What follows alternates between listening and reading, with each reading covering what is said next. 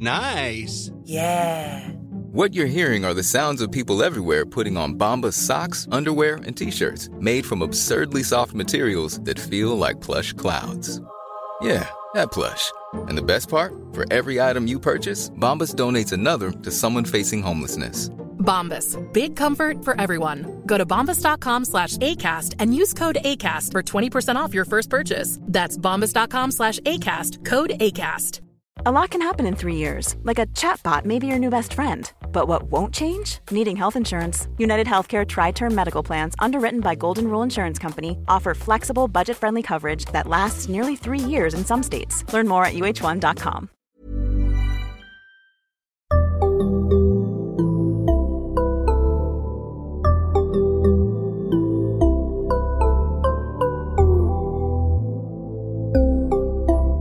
Barnpsykologerna. Välkomna till Barnpsykologerna, en podcast med Liv Svirsky och Lars Klintvall. Där vi idag kommer att prata lite grann om förebyggande insatser när det kommer just till ätstörningar. Och då har vi igen med oss Atta Gaderi som ska berätta för oss om det här. Atta har varit med i flera avsnitt tidigare. Lyssna gärna på dem om du inte har hört dem. Men Atta, om någon inte har hört så säg lite kort vem du är. Ja, Atta Gaderi är psykolog i grunden. Jobbar som professor till vardags på avdelningen för psykologi vid institutionen för klinisk neurovetenskap i Karolinska institutet. Forskar framförallt om ätstörningar. Just det. Och det här med förebyggande insatser. Om jag bara ställer en så öppen fråga, vad tänker du, vad säger du om det när det kommer till just ätstörningar? Ja, eftersom ätstörningar är tillstånd som har en tendens att bli kroniska, hålla på ganska länge. Och eftersom våra aktuella evidensbaserade behandlingar hjälper ungefär hälften av patienterna till totalt tillfrisknande, så är det extra viktigt med att sätta in åtgärder för att förebygga utvecklingen av ätstörningar. Dessutom är det bara 25% av patienterna i genomsnitt som söker hjälp. Så det är många som går med de problemen under väldigt lång tid. Det tar ju väldigt lång tid att söka. För bulimipatienter tar det i genomsnitt 8 år. För patienter med ätstörning tar det 10-14 år. Vad kan man göra då? Jag tänker att man kanske skulle kunna dela in det här med förebyggande insatser utifrån olika instanser i samhället. Liksom, vad man kan göra på skolnivå eller så. Men finns det forskning till exempel? Har man tittat på vad man kan göra och om det faktiskt hjälper? Ja, det finns en hel del forskning faktiskt. Och man kan dela dem kanske i några huvudsakliga kategorier. Den ena kategorin av förebyggande program har handlat om att gå till skolor exempelvis och informera om ätstörningar. Och det här avråder man i stort sett idag ifrån, därför att dels ser vi att det finns inte så mycket effekter av det. Dels kan det potentiellt finnas negativa konsekvenser. Ungdomar tar till sig informationen ganska selektivt oftast. Och när man berättar om ätstörningar så kan det kanske framförallt utgöra tips för de som är redan i riskzonen att lära sig vissa saker som egentligen inte är så bra. Eller inte alls bra. Och sen beroende på vem som berättar om det så kan det också ha negativa effekter exempelvis. Det är inte så bra idé att bjuda kända, framgångsrika unga kvinnor som har haft en ätstörning att berätta om sina ätstörningar. För risken är att man på något sätt normaliserar, glamoriserar problematiken. Man kanske ger också en bild till eleverna att det är inte så farligt. Hon ser ju väldigt bra ut och hon verkar vara framåt och duktig och sådär. Samma sak är det egentligen med artiklar i media där man lyfter fram att väldigt kända personer och prinsessor och kända skådespelerskor och sånt där har haft ätstörningar. På ett sätt är det bra att liksom ta bort skam och skulden kring det. Men det kan samtidigt glamorisera problematiken. Man kan som en 13-14-åring få en bild av att det hör till liksom. På samma sätt som man idag tänker att det här med att pina sig till en önskvärd figur hör till om man vill vara eftertraktad, attraktiv. Om man vill ha uppmärksamhet etc. De strategierna ska man låta bli på det sättet som det har gjorts hittills. En annan strategi handlar om att fokusera på positiva budskap och glädje kring maten och liksom fysisk aktivitet och sånt där. Och de är oftast väldigt harmlösa. De har inte negativa effekter, men de bär inte så mycket positiva effekter heller i termer av att förebygga ätstörningar. Så det finns inga studier som visar att sådana här inslag som rolig matlagning, liksom bra budskap om kropp och mat och ätande och sånt där, det ger inte effekt på att förebygga ätstörningar. Så de är helt bra och man kan ha dem, det är inga problem, men man har inte den effekten. Sen finns det program med många komponenter. Och de har också framförallt testats i skolor. Exempelvis man förbättrar barnens självkänsla, man lär dem att vara lite kritiska mot mediebudskap, man lär dem stresshantering, man lär dem att stötta varandra kring olika frågor, jobba emot mobbning exempelvis. Det här är också bra program, men effekterna är små. Så man ser att det finns lite attitydförändringar. Det finns vissa effekter. Men det finns bara fåtal sådana där psykoedukativa program som har visat någorlunda goda effekter. Men de effekterna är inte riktigt på den nivå som vi vill ha. Vi vill kunna visa att uppkomsten av ätstörningar på diagnosnivå minskar när vi sätter in preventiva åtgärder. Attitydförändringen och sånt där är bra och positivt, men det är inte tillräckligt mycket hård data för att kunna gå in och säga att men vi kör på det här. Det här är bra. Så de tycks ha viss potential, men fortfarande små effekter. Fjärde och sista strategin är huvudsakligen 2 typer av intervention. Den ena är någon form av kognitiv beteendeterapi som levereras via internet, som har anpassats för att ha mer preventiv karaktär. Den heter Student Buddies. Den är utvecklad i Stanford med Bart Taylor och kompani, en forskargrupp. Jag besökte dem 2004 i Stanford. Och då höll de på att övergå från CD, de hade programmet på CD, till internet på den tiden. Ganska omfattande program. Det är liksom lite lik en KBT-behandling, ett 10-12 tillfällen. Han går igenom en massa olika moduler och sånt där. De flesta utvärderingar av det programmet är också lite mer på attitydnivå och sånt där. Men det börjar komma ett par studier som visar att också när vi tittar på uppkomsten av ätstörningar diagnosmässigt så kanske finns det viss effekt. Men än så länge finns det inte oberoende replikationer av det här programmet. Men alltså har man då låtit liksom hela skolklasser göra det här? Eller har man punktmarkerat de som man tror är i riskzon? Oftast vänder man sig till riskgrupperna, så det är oftast selektiva interventioner. I psykoedukativa program går man till hela klasser. Medan i de här 2 sista som jag är nu inne på, då har man sett att om vi går till riskgrupper så har vi bättre effekt. Och sen använder vi resurserna bättre. Och riskgruppen definieras egentligen väldigt enkelt som unga som har ett kroppsmissnöje. Kroppsmissnöje är en av de stora riskfaktorerna för ätstörningar. Så att man har gjort det väldigt enkelt på det sättet. Och de är rätt så inklusiva. Så det betyder att rätt många kan komma in i sådana här program. Det andra programmet som har bästa evidensen hittills bygger på kognitiv dissonansteori. Så den skiljer sig från KBT-tänket, det sedvanliga tänket inom fältet. Kognitiv dissonansteori går ut på att man vill undvika att ens tankar, attityder och beteenden går åt olika håll. Är det så att man upplever en diskrepans, en skillnad mellan vad man tänker och vad man gör, så upplever man lite obehag. Det är det dissonansen står för. Dissonans kommer från musikvetenskapen. När noterna inte går ihop, då skär det sig. Det blir dissonans. Så man får inte ångest, men det är en obehagskänsla som man får. Det är därför man pratar om dissonans. Vi vill inte liksom säga en sak och sen gå och göra helt emot det.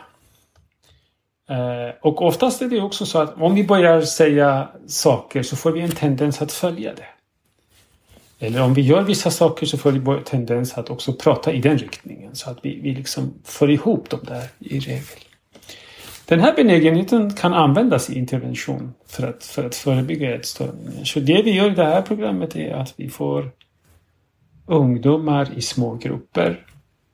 Kan vara större grupper också med 2 gruppledare, men oftast i små grupper. 5-6 deltagare med 1 gruppledare eller 10-12 deltagare med 2 gruppledare. Vi får dem att prata om smalhetsidealet i samhället och kritisera det. Så vi går inte in och berättar om smalhetsidealet och utbildar dem kring det, utan vi får dem att prata om det och ta ställning emot det. Så vi får dem att fundera på varifrån kommer det här egentligen? Hur påverkar det unga människor? Hur mår man av att liksom få de här budskapen om att du måste se ut på ett visst sätt och du måste träna på ett visst sätt och du måste äta på ett visst sätt och din kropp ska vara så och liksom, ja, du måste klä dig på det här sättet och du måste röra dig på det här sättet.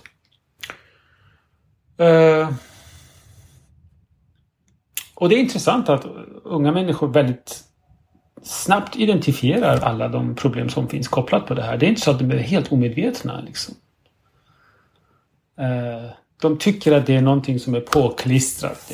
Det är inte någonting naturligt och bra i regel.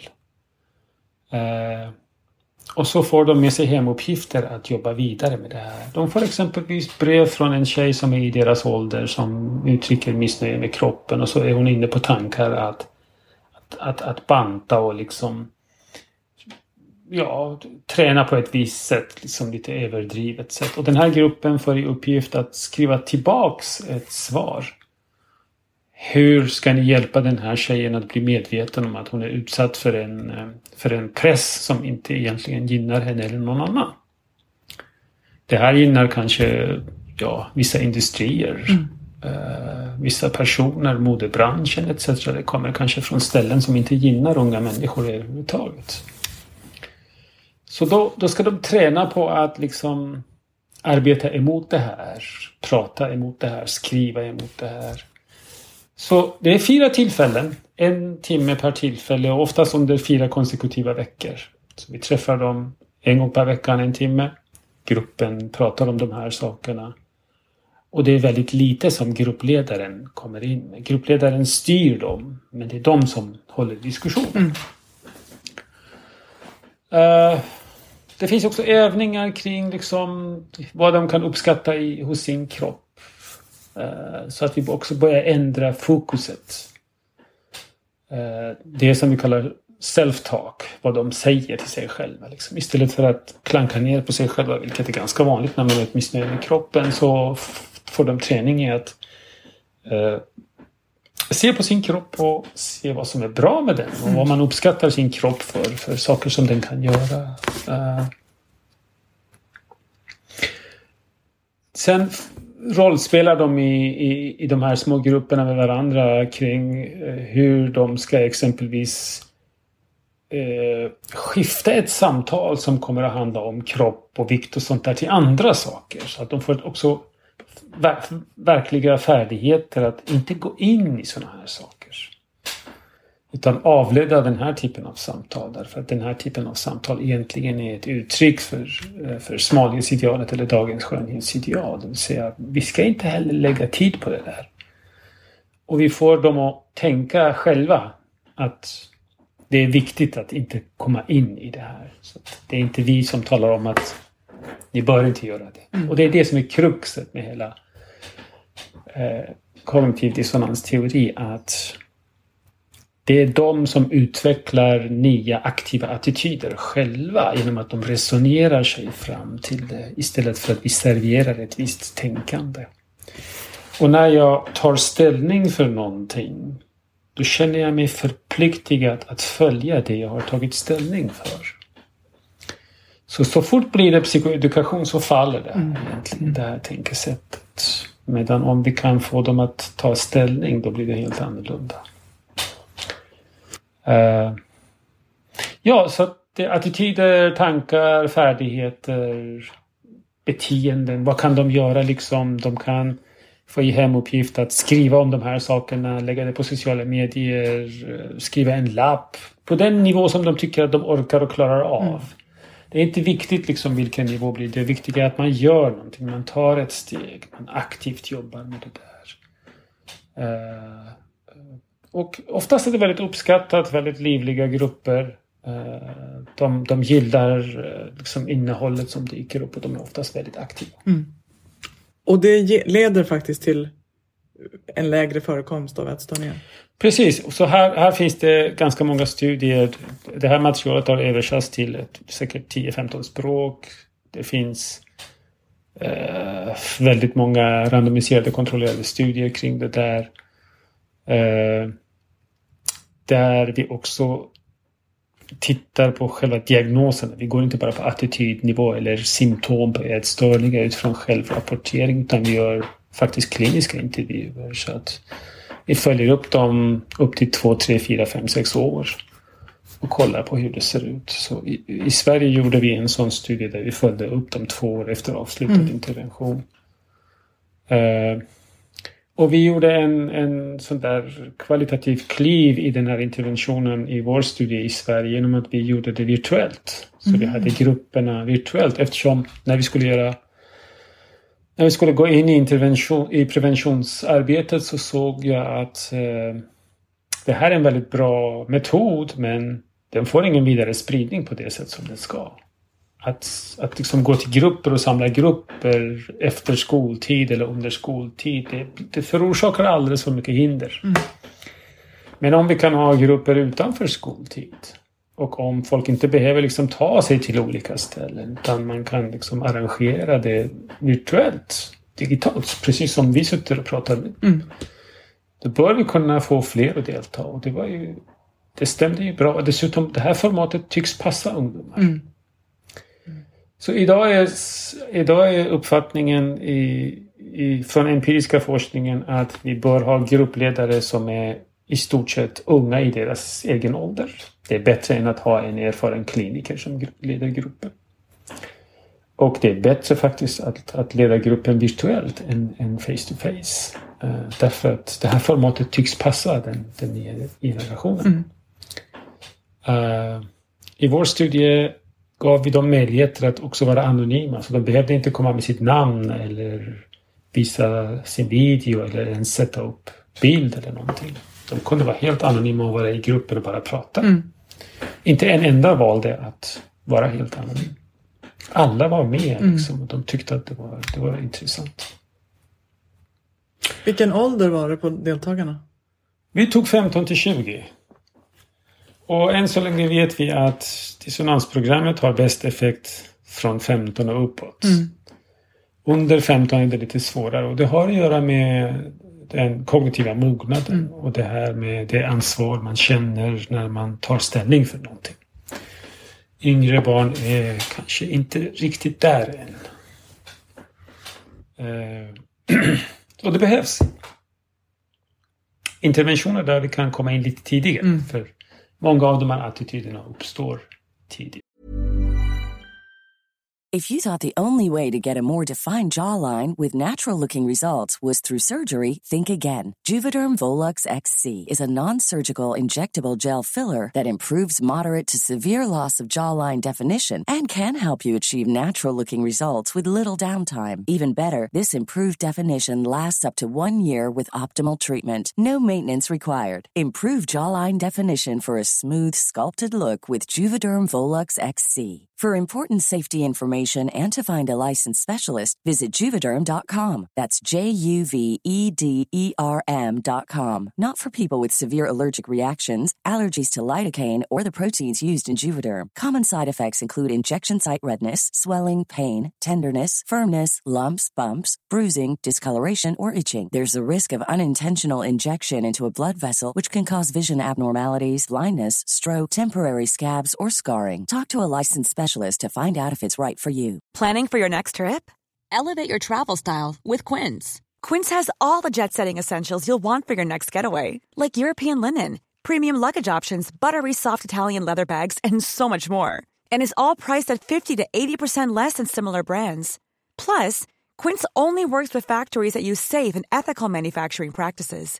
Pack your bags with high-quality essentials you'll be wearing for vacations to come with Quince. Go to quince.com/pack for free shipping and 365-day returns. Quality sleep is essential. That's why the Sleep Number Smart Bed is designed for your ever-evolving sleep needs. Need a bed that's firmer or softer on either side? Helps you sleep at a comfortable temperature? Sleep Number Smart Beds let you individualize your comfort, so you sleep better together. J.D. Power ranks Sleep Number number 1 in customer satisfaction with mattresses purchased in-store. And now, save 40% on the Sleep Number Limited Edition Smart Bed for a limited time. For J.D. Power 2023 award information, visit jdpower.com/awards. Only at Sleep Number stores or sleepnumber.com.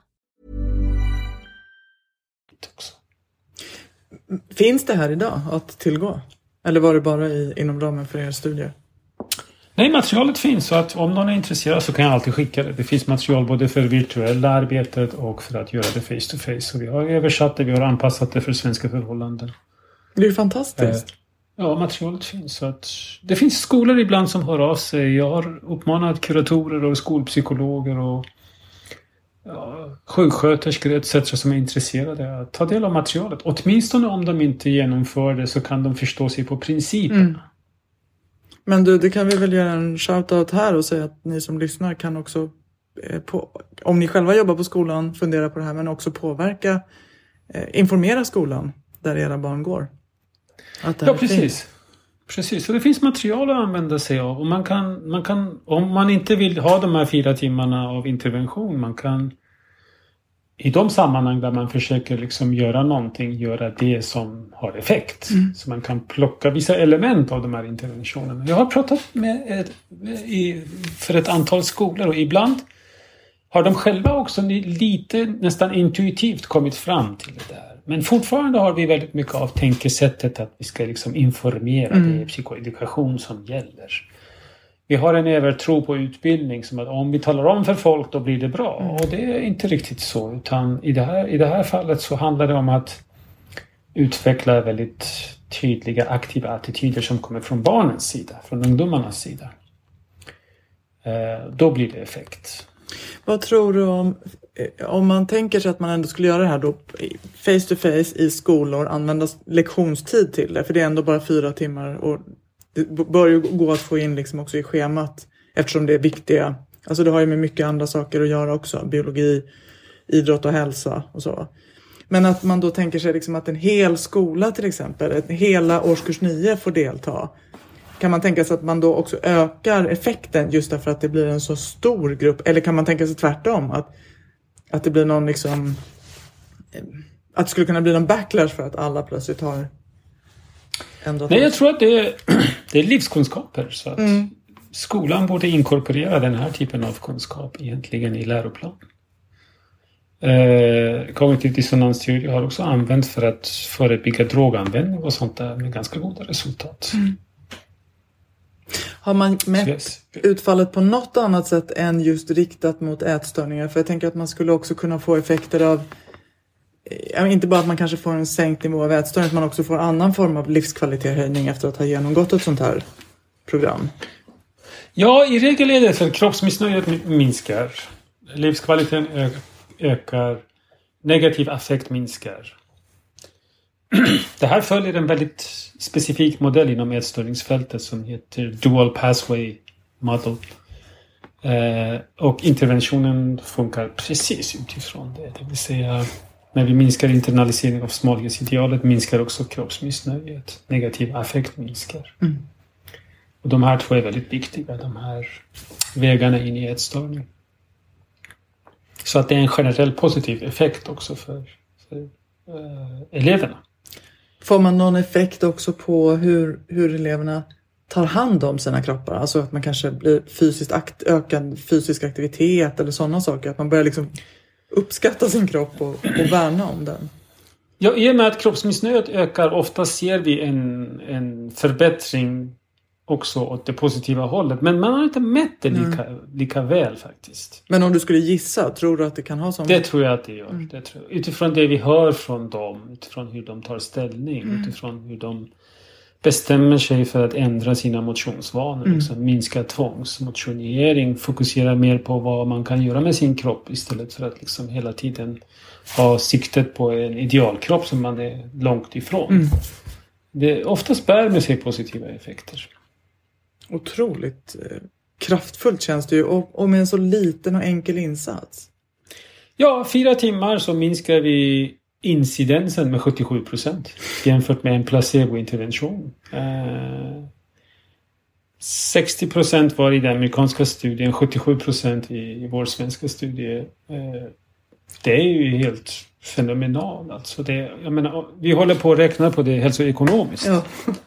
I termer av kronor och ören. Jag har pratat med några riskkapitalister för att se om det finns ett intresse av att liksom bidra till en bred implementering. Men oftast är de ute efter modeller som på sikt kan leda till någon form av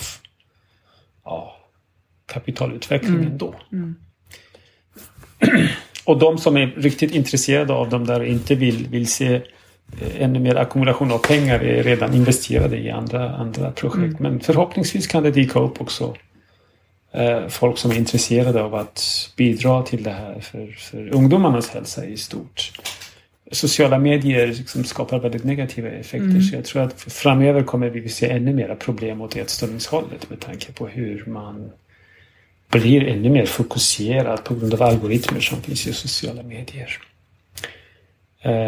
Eller kanske skolväsendet bestämmer sig också för att satsa på det där därför att de har också en uppfostringsuppgift faktiskt. Det är inte bara föräldrar som ska uppfostra barn. Och när skolan har en uppfostringsuppgift. Så. Precis.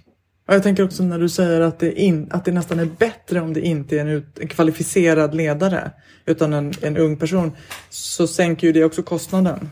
Alltså investeringen. Definitivt, så att man kan ha liksom gymnasieelever, man kan ha studenter. Vi hade ju psykologstudenter som gruppledare och det fungerade klockrent. Har man utvärderat effekten på de som leder gruppen? Ja, de blir väldigt kraftigt påverkade. Eller hur? Också. Ja, jag menar, vi har ju 2 dagars utbildning för de här och man märker att de är emotionellt väldigt påverkade. De blir väldigt engagerade dessutom. Så när de jobbar med materialet så blir det ganska mycket aha-upplevelser för dem också. Så att det finns en väldigt positiv effekt även där. Det här var jätteintressant. Men om man då ändå, om vi skulle lämna det här och titta på andra strategier. Om man nu har en skola som inte gör det här eller inte tar till sig det här. Liksom. Men finns det andra saker, finns det råd som du skulle vilja ge? Du har ju sagt faktiskt inte informera. För det, inte ta dit någon som ska berätta om sin egen historia eller så. Men finns det andra saker som du ändå tänker, men det här skulle skolan eller idrottsföreningar eller så kunna göra, som ändå ganska, kanske till och med enkla insatser för att bara liksom dämpa? Ja, sånt som att informera om pubertetsutveckling, att normalisera. Att hjälpa eleverna att förstå att man kan ha god hälsa med väldigt olika kroppsformer. Exempelvis någonting som vi använder i dissonansbaserad intervention är att vi tar fram bilder på atleter inom olika grenar. Och då har du folk med väldigt olika kroppskonstitutioner. Liksom du har från extremt smala människor som är ändå i det friska zonen, inte sjukligt smala, till personer som ser ut att vara väldigt överviktiga, men i och med att de har hög kondition, de är väldigt friska. Och de har så stor muskelmassa, exempelvis diskoskastare. Så att det finns ett spektrum liksom i det här. att normalisera att vi alla är olika och att det är fint att det är på det sättet. Lyfta fram andra värden naturligtvis.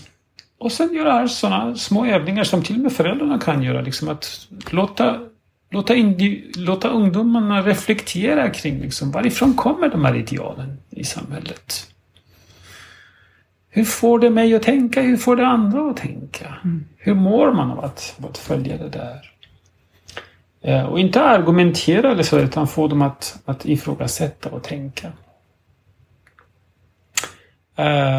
Och sen att också hitta någon form av lagom nivå när det gäller förhållning till mat och ätande och motion och sånt där. Det finns ju alla poler från radikalt lagom liksom, till väldigt extrema liksom, fall. Och de är oftast liksom, de vänder sig till vuxna och unga vuxna, inte lika mycket till ungdomar, men ungdomarna påverkas i väldigt hög grad. Också att förstå att vi har en kroppskonstitution som är genetiskt bestämd. Liksom. På samma sätt som vi inte kan ändra vår längd kan vi inte riktigt bestämma vår vikt heller. Vi kan träna mer och bli mer muskulösa. Vilket innebär oftast att det blir tyngre. Men vi kan inte liksom ändra vår kroppskonstitution. Och sen har vi komplexet med att vissa barn har ju kraftig övervikt eller fetma. Och där har vi ett stort problem. För där handlar det om att också föräldrarna kan gå in och hjälpa barnen att förhålla sig till mat och ätande genom god planering, genom tillgängliggörande av bra produkter. Att försöka minska liksom processade produkter, att försöka tillgängliggöra bra mat och frukt och grönsaker och sånt där, så att de kan i ljuset av en kontext som man skapar kunna reglera sin vikt bättre. Liksom. Fysisk aktivitet, minska stillasittandet, ökad trivsel etc. En sak som jag tycker att många pratar om, det är det här med modellinlärning från föräldrar. Alltså att ha föräldrar som kanske säger att du ska inte bry dig om din vikt, men som själva pratar väldigt mycket om vad de själva väger, och nu måste jag banta och nu måste jag försöka komma i det här plagget eller så. Vad kan man säga om det? Det finns forskning kring det. Det visar att det finns en effekt naturligtvis. Och det man tidigare underskattade var pappornas effekt. Vi följde ju barn från 5-6 års åldern i ungefär, tror jag. Vi har 20 års uppföljning på IDA-projektet. När de var i 13-14 års åldern så såg jag att många av de här flickorna hade faktiskt större påverkan av sina pappors attityder kring fysisk aktivitet, vad man ska äta och sånt där. Så vad pappan gjorde och sa hade väldigt stor betydelse. Större än mamman i den åldern. Och det är intressant, för när man kommer in i puberteten och blir tonåring så småningom, då är det kamratgruppen som får större effekt för många saker. Men det visade sig att hos tjejerna var pappas attityd till mat och ätande och diet och bantning och sånt där rätt så påtagligt. Så självklart behöver föräldrarna tänka sig för och liksom vara goda modeller istället för att kritisera sin kropp och liksom visa ett restriktivt förhållningssätt till maten. Äta varierat, njuta av maten, ha bra rutiner och ritualer kring maten. Se till att mattillfället är ett tillfälle till samtal, njutning och adekvat mat helt enkelt. Så det är självklart väldigt viktigt vad föräldrarna säger och gör. Framförallt vad de gör naturligtvis. Ja, men, och kanske att man också som förälder, bortsett från just det här som ju känns väldigt angeläget, kanske också ska hjälpa sina barn. Jag tänker det här som du pratade om, att det ingår i den här gruppen. Man faktiskt kan prata också med sina barn om färdigheter. Vad gör du om man sitter i en grupp med kompisar och så går samtalet in på det här med jag måste vara smalare eller jag måste banta eller så. Alltså färdigheter för att byta samtalsämne till exempel, det kan man ju träna även i hemmet. Ja, och man kan göra det på ett sätt så att det inte blir aversivt och ungdomen känner sig inkompetent eller känner sig konstig. För att många ungdomar är också väldigt känsliga. De gillar inte att bli uppläxade kring saker och ting. De tar inte till sig många gånger väldigt sån där god information. Det här är väldigt fin intention. Så om man ska göra det här som förälder, då behöver man göra det på ett sätt som är mera utforskande tillsammans med ungdomen. Att jag skulle exempelvis säga att jag hör att det är mycket sånt där i sociala medier. Också när ni i de här åldrarna omgås har jag börjat förstå. Hur ser det ut förresten för er och dina kompisar och sådär? Hur känns det när ni pratar om de här sakerna? Och, hur blir det om man liksom försöker styra samtalet åt ett annat håll?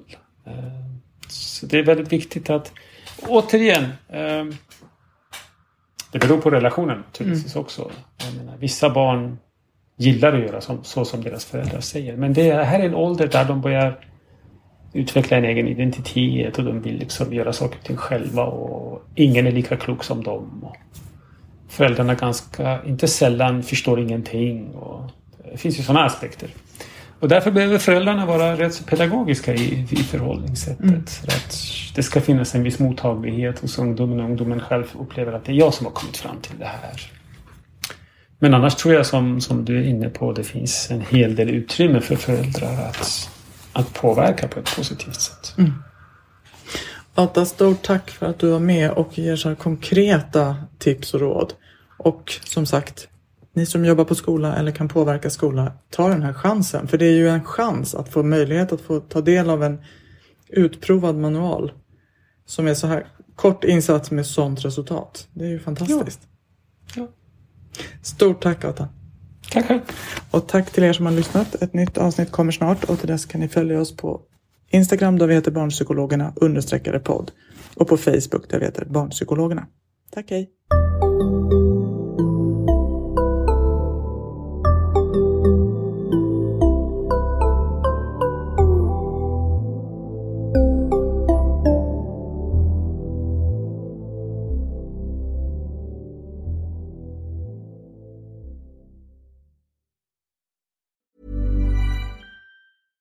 Flexibility is great. That's why there's yoga. Flexibility for your insurance coverage is great too. That's why there's United Healthcare Insurance Plans.